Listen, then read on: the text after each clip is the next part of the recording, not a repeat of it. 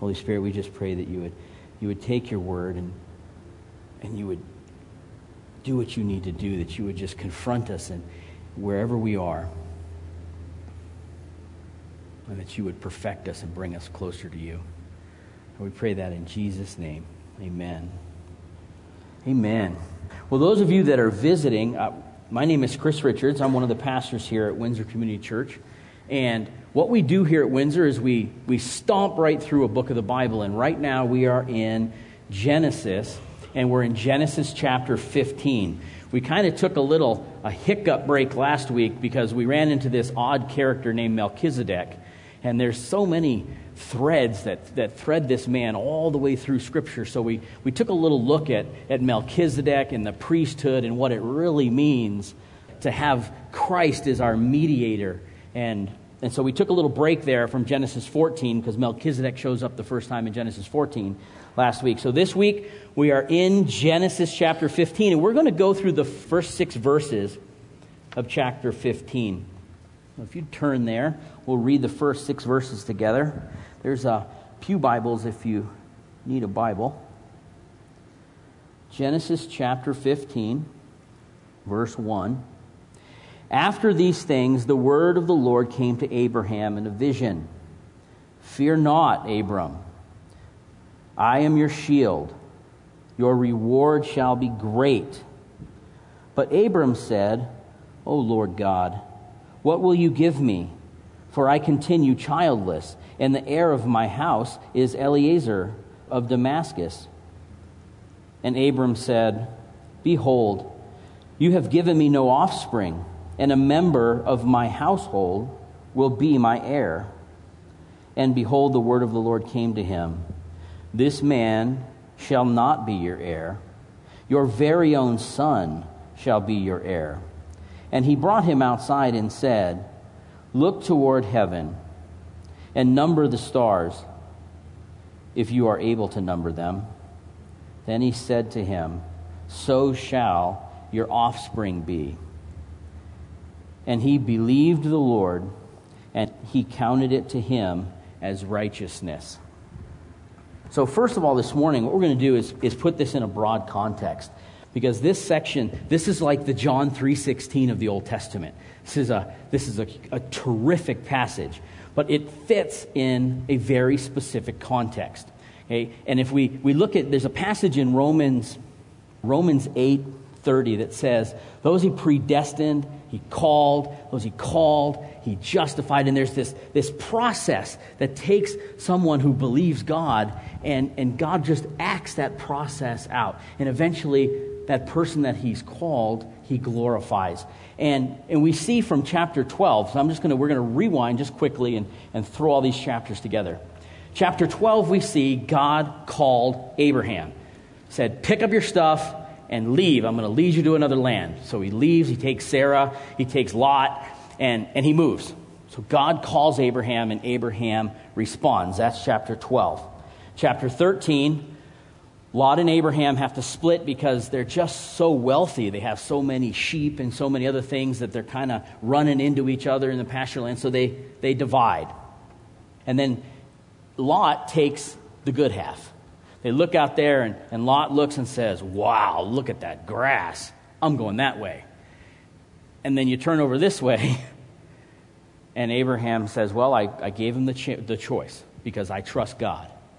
So Lot goes off and takes the great grass.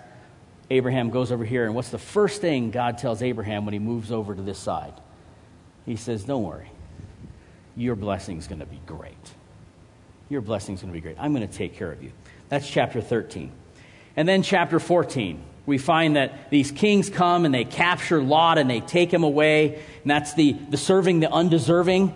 And Abraham hears of this and he goes out and he redeems. He goes and gets Lot and brings him back and meets all the kings in the valley.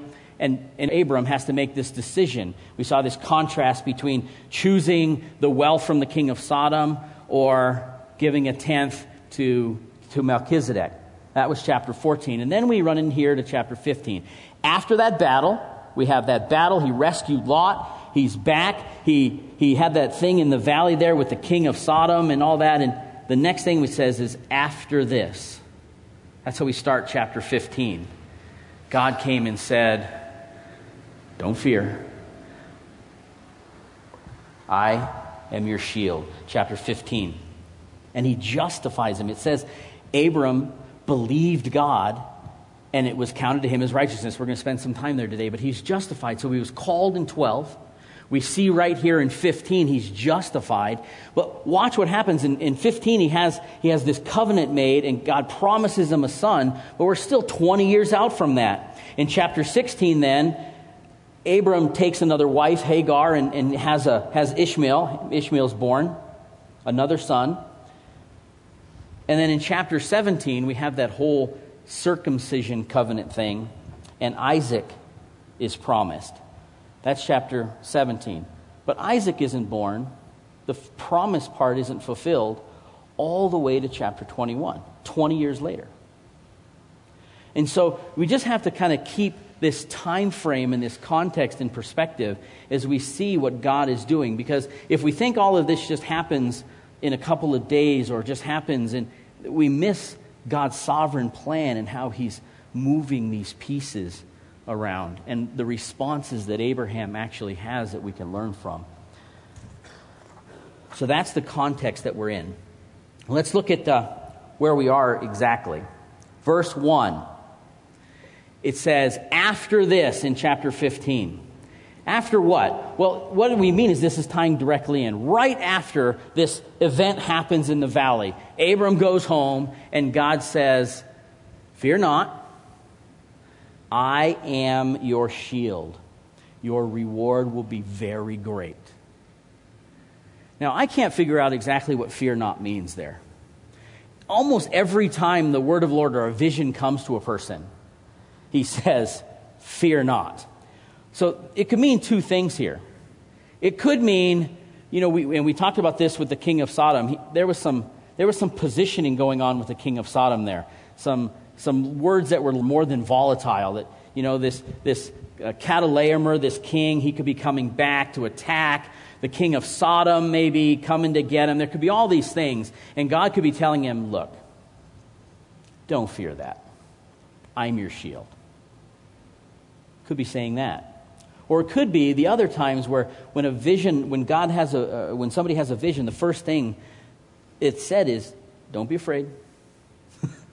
Well, if I was sitting out in the field watching my sheep and God came to me and was going to give me a vision, there'd be a little bit of fear and trepidation, right? I know my heart.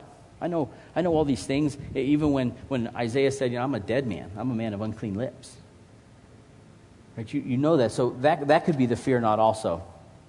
Doesn't really matter. He said, fear not. That's what God told him. I'm your shield. And this is a word. I just love this picture.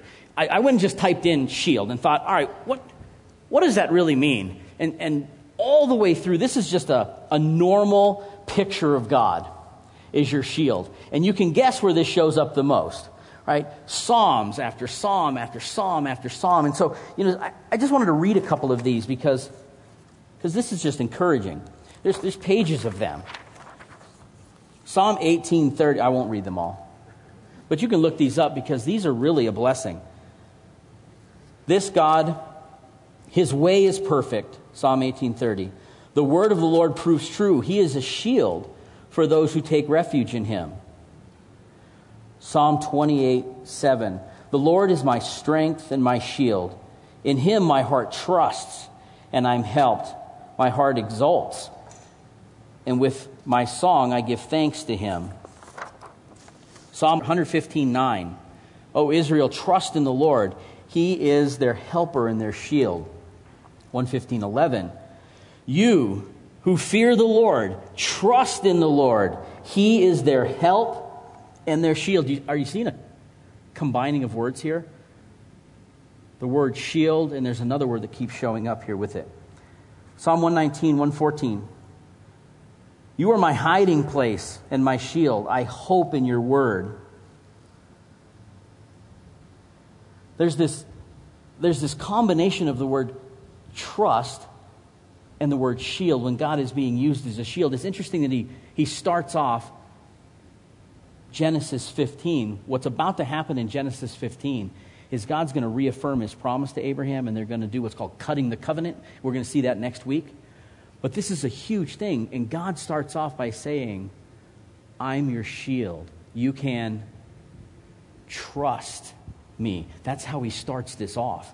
And in the New Testament, we don't use the word shield. We don't use that as a picture of God. We have things like in Colossians 3:3, you have you've died, and your life is now hidden with Christ in God. What a picture of a shield there. What can man do to me? Nothing. If God is for me, who can be against me? It doesn't matter, right? God is my shield. And so we have that in the New Testament, but we don't use the picture of the shield very often. You do have it in Ephesians 6, where it says we have the shield of faith with which you can extinguish all the flaming arrows of the evil one. So it's not that the shield never shows up. It takes a little different look. So my shield, and so as I started thinking through that, I thought, okay, I live in a real world now. What does it look like for God to be my shield? I like to read Voice of the Martyrs, and there's these pastors always running around on motorcycles or bicycles, and inevitably there's a set of police somewhere that are going to have their way with this pastor before he gets to where he's going. And as this pastor's pedaling along, what does it mean to him that God is his shield? Because he's about to take a whooping. And every one of these stories have a tendency of going the same way. God is my shield. Don't be afraid. Your reward is great. As he's pedaling along, saying that to himself, my life, I'm dead. My life now is hidden with Christ in God. God is my shield and my rock. And he's pedaling along, and the police come and they get him and they beat him up, and he goes on about his business, and 53 people come to Christ that day.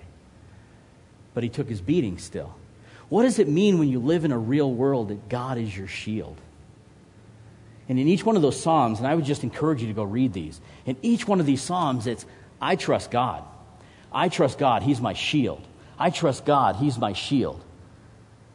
I trust God's word. He's my shield. It doesn't always say, I trust God, I get a new Lamborghini. I trust God, my job will never come to an end. That's not what it says. I trust God, he's my shield. He protects me. He holds my soul in his hand. He's going to take me, we're not going to go to Psalm 73. One of my favorite Psalms is the psalmist says, you know what, I almost stumbled watching the rich. Because I see that they're fat, and they're happy, and their eyes are bulging because this was a good thing back then. Their eyes are bulging because they eat so much food. They're just, look at them. They're these pictures of perfection. Nothing ever goes wrong with them, and they're wicked. And then there's me. I trust God, and I'm being sanctified. But the way it ends is, then I thought about their future, their destiny, and I thought about my destiny. And all of a sudden, everything changed because God holds my soul in his hand. And I can rejoice in that.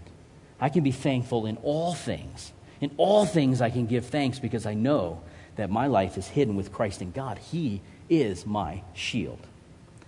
His reward will be very great. There's two ways also to look at this one. Is it saying that God is his reward, or that God is going to reward him? He gave all that loot back to the king of Sodom. It's just a way of saying, you know what? Don't worry, I got you covered. I got you covered. I'll replace the sheep that you used. And then bless you even beyond that. It very well may mean both. Because God is his reward. He's his shield and he's his reward. And as he trusts in him, God prospered Abram. Well, Abram hears that. And he moves on right away. He says, God, he says, Lord God. He's being reverent here. But you can see the pain in Abram right away. Because he says, what does great reward mean to me? I don't have an heir. You've given me no children. I'm childless. Who am I going to give all this to? Earlier on, way back in 13, you told me that I'm going to be a great nation in these things, but how is that supposed to work out? I don't even have an heir. And if you bless me so greatly, reverently, so what? Okay? Now, back in the day, this was a big deal because now families are important to us. But back then, families became nations, and solidarity in the family is a huge thing. And to be childless is almost a curse. And so you feel this plea of Abram's heart. God, thank you. Thank you. There's the reverency. But you haven't given me a son. My own heir is just a member of my household. So God takes him. He says, no, your heir will be your own son. And you can see Abram just, yes, he trusted God all the time, and I bet he kind of hoped that already. He knew he had this promise, through you all these nations are going to be blessed, you're going to be a great nation. And so Abram's not a dumb guy, so we probably put a couple things together, but he hadn't heard it directly from the Lord yet. God said, no, your son is going to be your heir. Your heir. He takes him outside and he says, look up. Count the stars if you can. I mean, that's tough to do, right? They're not living in downtown Denver where you can only see 2 stars and those are really street lights, right? They're out in the country roaming all the sheep. It's dark.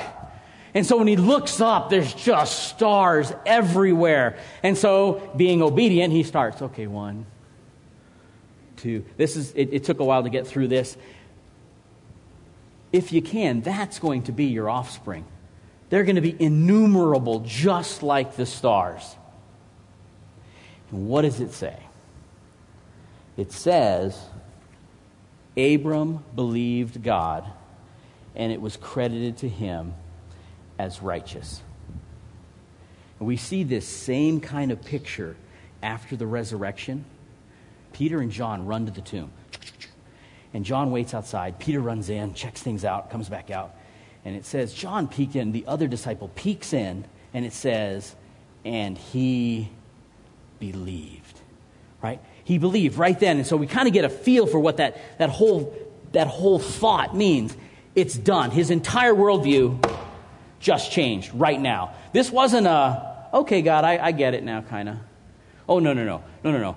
This changed who Abram was. When it says he believed and it was counted to him as righteousness, he now believed forever. His entire view of what God was doing is now set in stone. He's got it. His whole worldview just changed.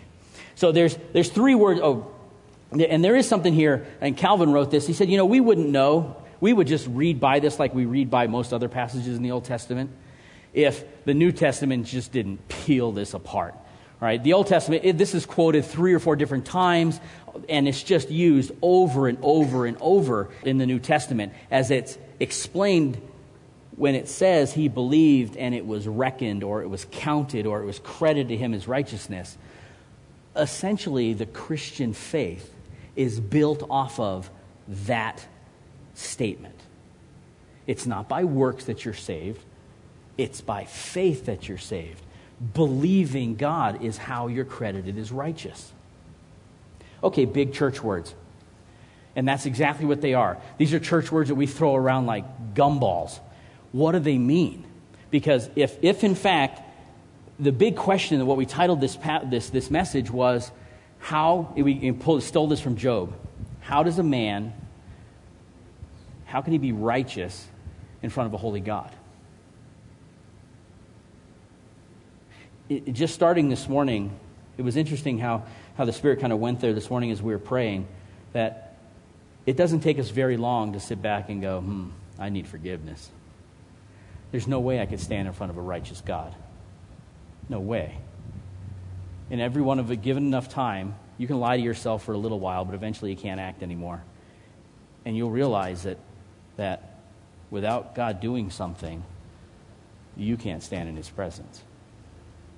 And we looked at that last week of how important it really is that we have this mediator and that we can now move into the presence of God. But we know on ourselves we can't do that. And so, a couple of words here. Believed, God counted, and righteous.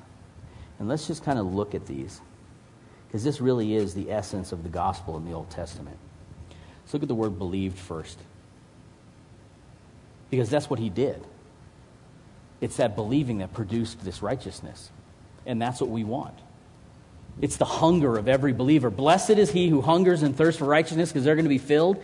Every believer desires to be in right standing with God.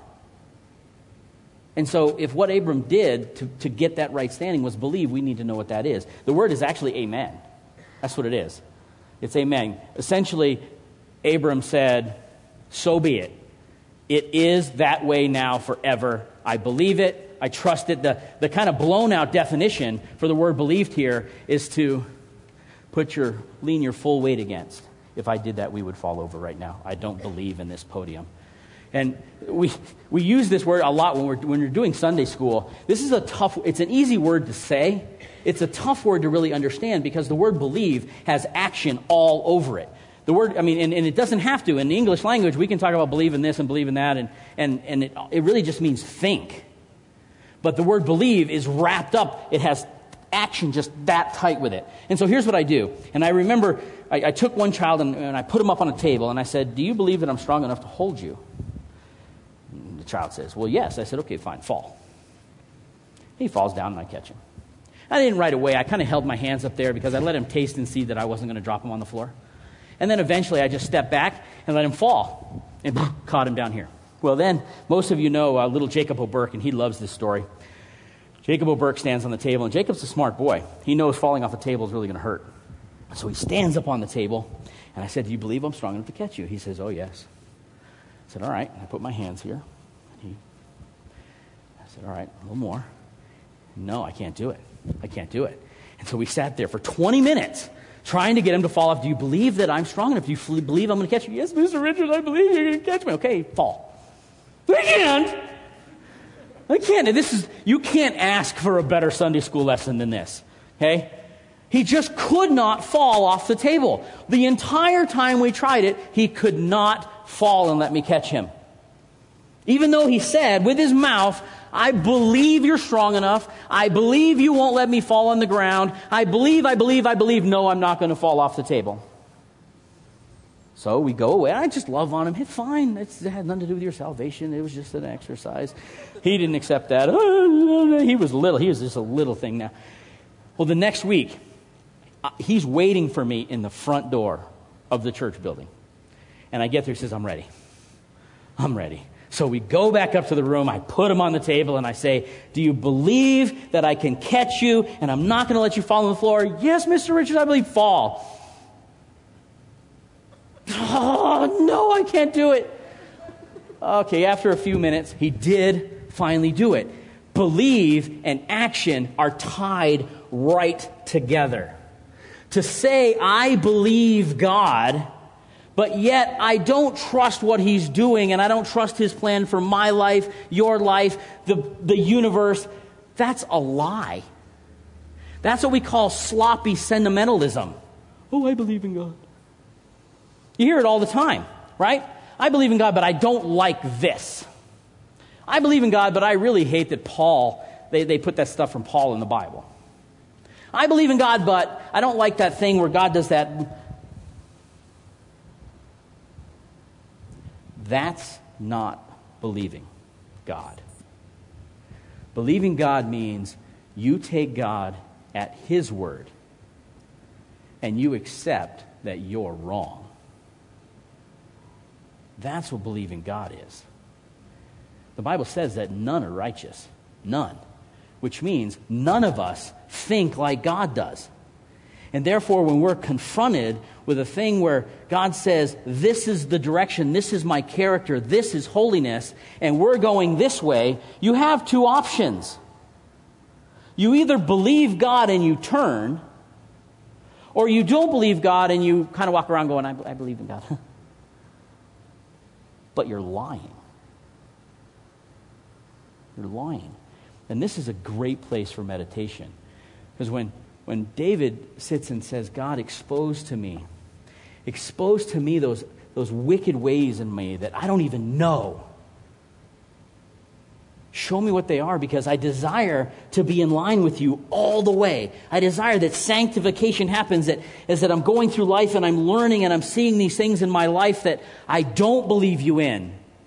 I want to be changed, so show me those things. We have in the New Testament where Jesus says, do you believe that I can do this? And the man says, I do believe, but help my unbelief, right? Because none of us are righteous. None of us just seek after wanting to believe God at everything. There's this flesh inside of us that says, I'm the most important. I'm the center of the universe.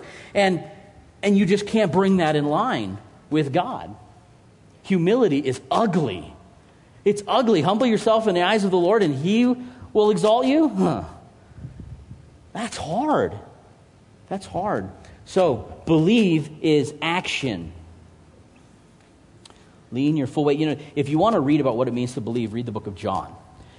John has 20 chapters. 18 of those 20 chapters speak about believing.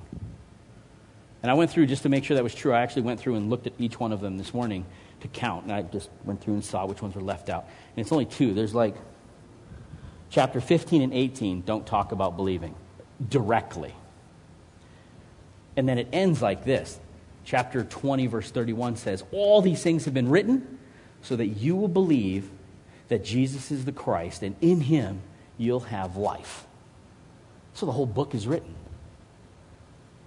Abram believed God, and he was brought back into relationship with God. It was reckoned to him as righteousness.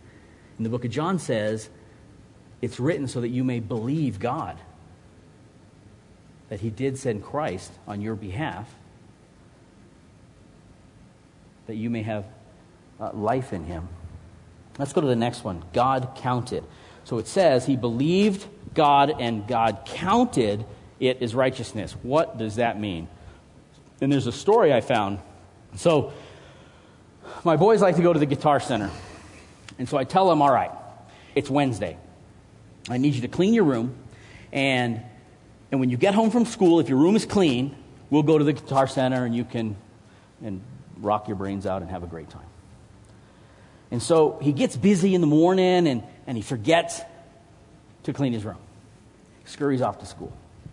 I go up and I notice his room's not clean. So I roll up my sleeves. I clean his room. Clean the whole room. He comes back from school. He gets a little busy. And I said, well, we're going to go to the Guitar Center. He said, oh, Dad. Oh, I'm so sorry. I'm so sorry. I got distracted and I forgot to clean my room. And I say, you know what? That apology, I'm going to take that apology and I'm going to call that cleaning your room. Let's go. That's what it means that he believed God and it was counted as righteousness. None of us have righteousness of our own. None of us just walk around with righteousness. We can't produce it. We can't earn it. There's nothing we can do to be righteous in front of a holy God. The only way we can have righteousness is if God takes something else and counts it and puts it in the account of righteousness. Essentially converts it to righteousness. So it says Abram believed God, and that believing, that action of believing, God took that action and said, I'm going to make this righteousness. That's what the big word imputed righteousness means. You didn't earn it. You didn't produce it. You did nothing. God took something else called faith, called your belief, and He counted it as righteousness. That's what He did. Now, we got to be careful with this analogy, because some bad analogies can come out of this. Because I was trying to think, okay, what are some other analogies like this? A kid goes up to this is a bad analogy. Okay? A kid goes into a bike store and he says, ooh, I like that red bike, I want to buy it. And so he goes up to the counter and the cashier says, that'll be $200. And so the kid rumbles in his pockets and he pulls out 6 jelly beans and he puts them out on the counter. And the cashier says, oh, that'll be fine, you cute little kid. It's good enough. Take the bike. That's not the same. That's not the same. We don't produce something in payment for righteousness. You see that? It's not that the cashier could just take something. It's not like God says, oh, wink, wink. You're okay, wink, wink. Just come on in. That's not it. This is a very specific crediting. It says he took believing, and all the way through Scripture, here's the equation. Believing is counted as righteousness. Not jelly beans, not your works, not dirty rags, nothing. Believing is what is accounted as righteousness. Nothing else. That's what the word counted as righteousness means. And then the last word there is righteousness. It doesn't matter how many times I built this slide. I scribbled stuff all over it. How do you express righteousness? I mean, this is used so many times. The entire theme of the Bible is God bringing man back to himself. God glorifying himself in this act of reconciling man to himself. It's everywhere because the word righteousness means I'm in right standing with God. And right from the beginning, man is not in right standings with God. When Adam fell, sin entered. Sin and holy God cannot be in the same place. Man cannot produce righteousness. It simply doesn't work that way. You're not capable of it. Therefore, God had to come and fix the entire problem himself. And when we look next week, when we actually go through this Abrahamic covenant, and we see that only God makes the promise. He doesn't even let Abraham be a piece of it. Because he can't. Only God can fix this problem of man not having righteousness. And so here's another good exercise at your dinner table. Just sit back and try and come up with every passage you can think of about righteousness. The righteous shall live by faith. Those who hunger and thirst for righteousness will be filled. I mean, on and on and on. None of you seek righteousness, not even one. And I just kind of sat down and jotted a bunch of them down this morning. Just how many of these passages just come to your head about righteousness? It's all the way through Scripture. So here, what does it mean? Again, we're trying to, the passage is belief produces this thing called righteousness. And we don't want to, it doesn't have to be too sticky. It's simply this: peace with God. You've been reconciled back to God. You are now in right standing. You're righteous, right standing with God. That's it. You don't have to make it too much more complicated. And if you read it over and over and over in Scripture, that's all it means. You did the right thing. Right thing with who? The right thing in the eyes of God. It means you choose God's way. That's what it means. When we have righteous acts, it means we chose God's way. If you're righteous, you believe God. That makes you righteous. So let's pile all these things together then.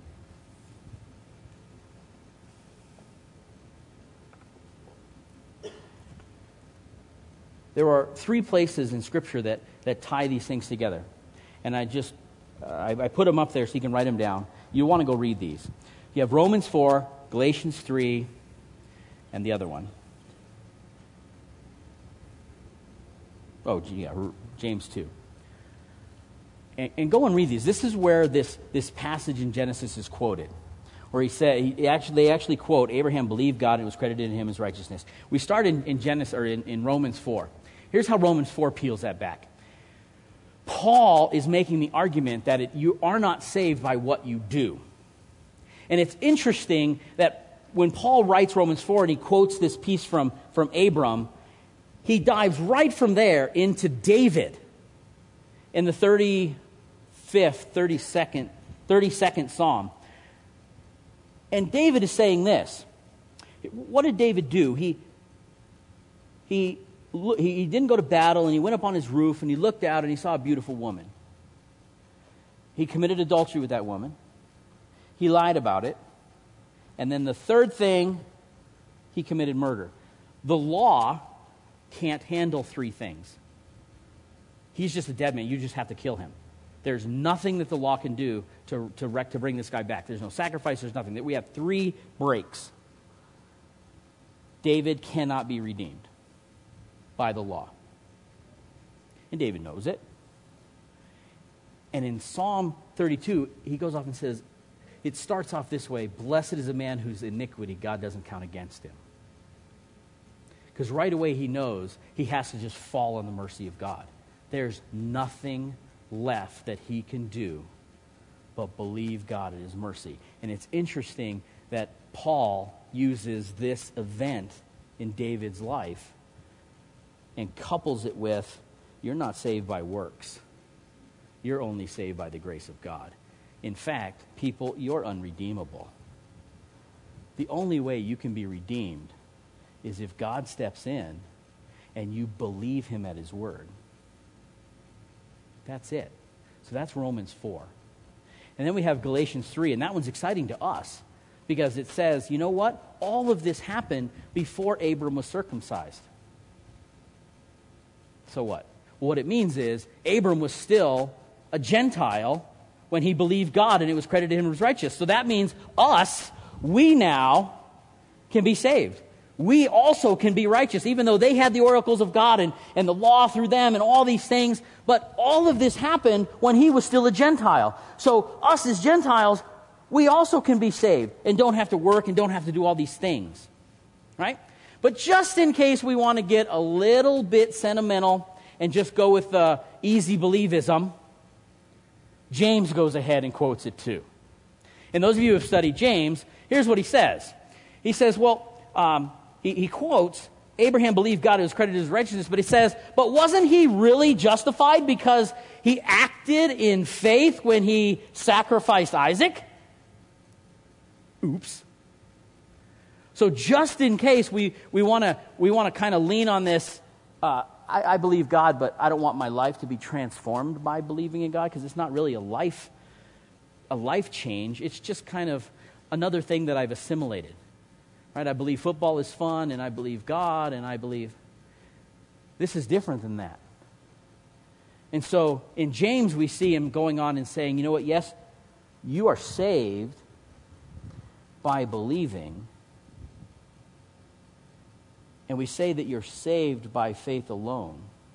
But James turns that around a little bit and says, but you're not saved by faith that is alone. You see that?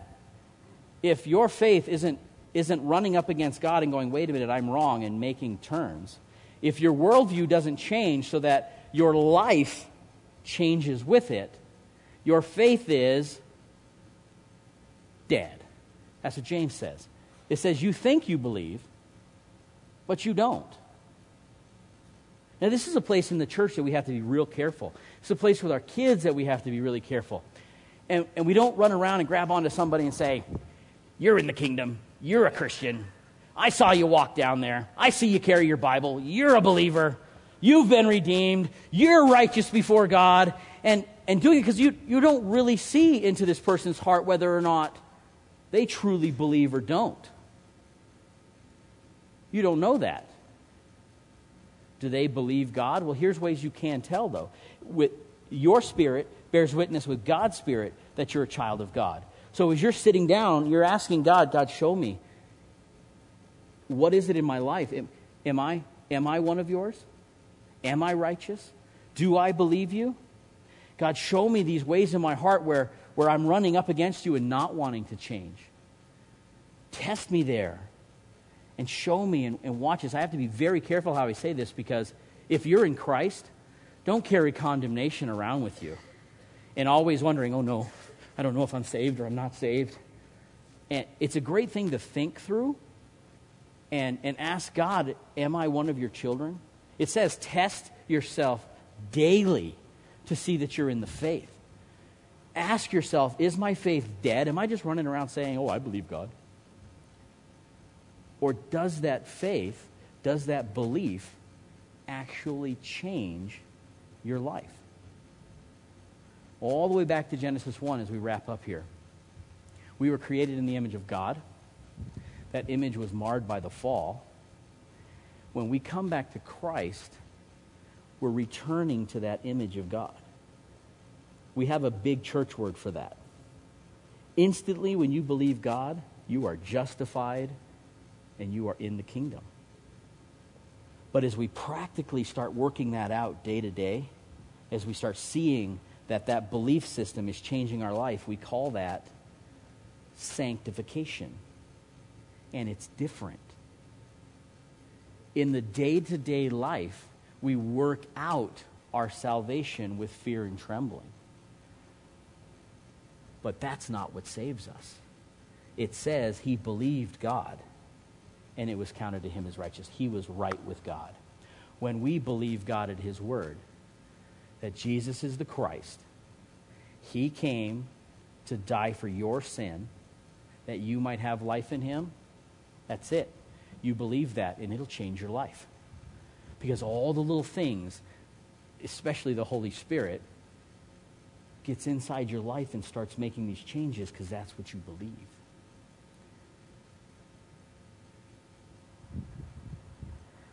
So the last piece there, I stole that from Job. How can man be righteous before a holy God? It's simple. You believe God. And it's interesting that the concept is so easy, but it's so expensive.